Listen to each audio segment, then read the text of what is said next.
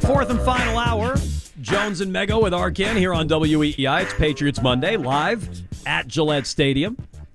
We've been taking all your phone calls all day long on the Patriots' 31-17 loss yesterday in Miami. We'll continue to do so.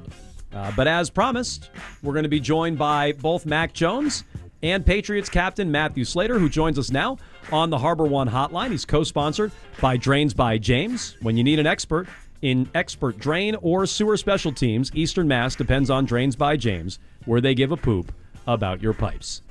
Matthew Slater, how are we doing this week? I'm doing okay. How are you guys today?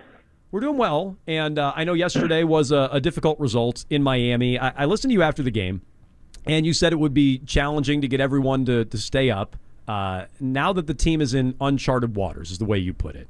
What exactly did you mean by, the challenge of not being in uncharted waters, but getting the team to, stay bought in and stay up? Yeah, I think it goes without saying when you experience the amount of adversity that we have this year and your record is what it is, you have to fight human nature. And I think that's going to be across the board. You have to fight human nature. You start letting certain things creep into your mind. You start letting your habits slip. You start looking ahead to the future, and we just can't do that. So I think collectively we need to make sure that we're not taking for granted the opportunity that we have to keep coming out and playing football. We need to do it with a sense of pride, a sense of urgency, and, we'll see what happens as we move forward.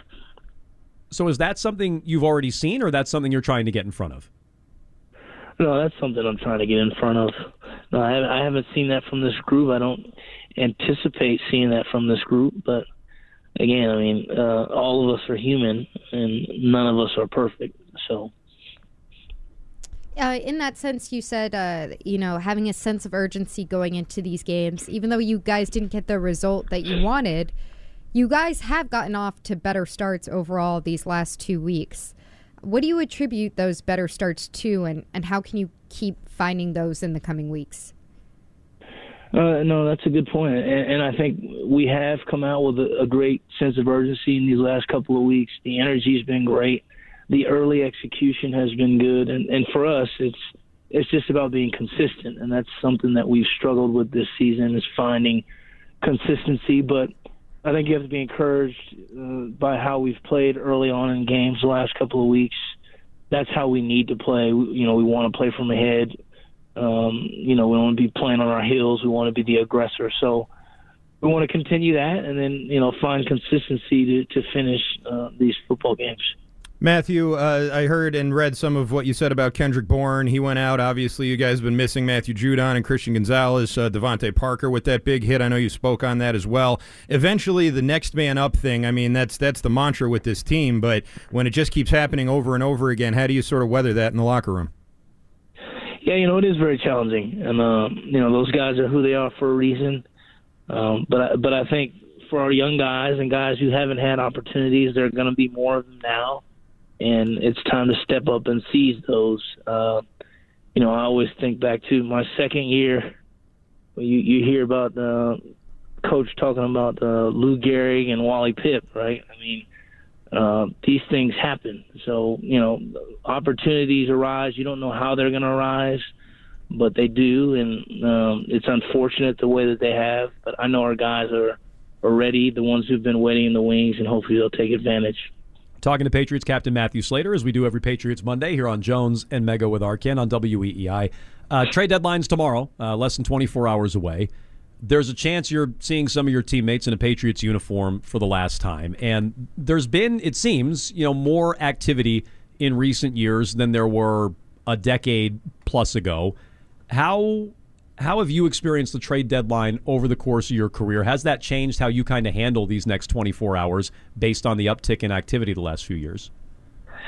Yeah, look, there are a lot of things that happen in this league that are outside the player's control. I think if we spend a lot of time and energy focusing on things that might happen and projecting, hey, this could happen, I could end up there, he could end up there, it's just a waste of energy. So I think for our guys and for myself, we need to just focus on the things that we can control. Coach Belichick and the organization will do what they do. The league will do what it does. And, for those of us who have opportunities moving forward, we need to be thankful for them wherever they may be and just try to take full advantage of them. Going back to the unfortunate injuries the team has sustained, losing a guy like Matthew Judon, who we've seen from the outside has still been around the team, at least on game days, and now Kendrick Bourne. From the outside, these guys both look like really vocal leaders and emotional leaders in the locker room.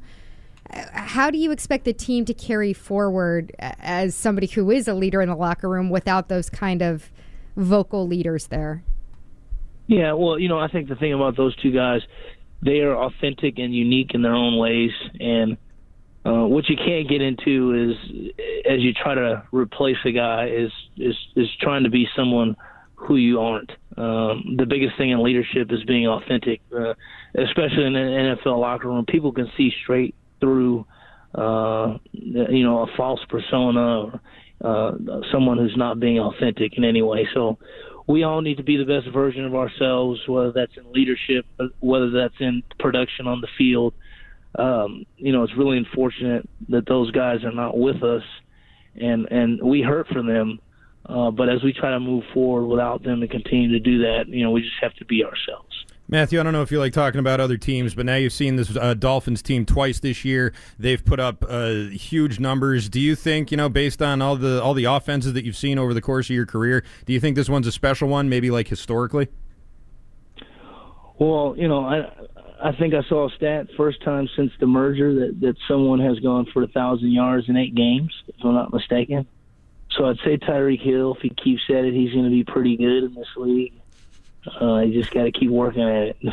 But no, I mean they're a special group, and obviously I'm being sarcastic. They're very talented, and I think they're one of the best football teams in this league. And certainly, when you look at the skilled players that they have, one of the best groups assembled over the course of time I've been in the league. So we have a lot of respect for them.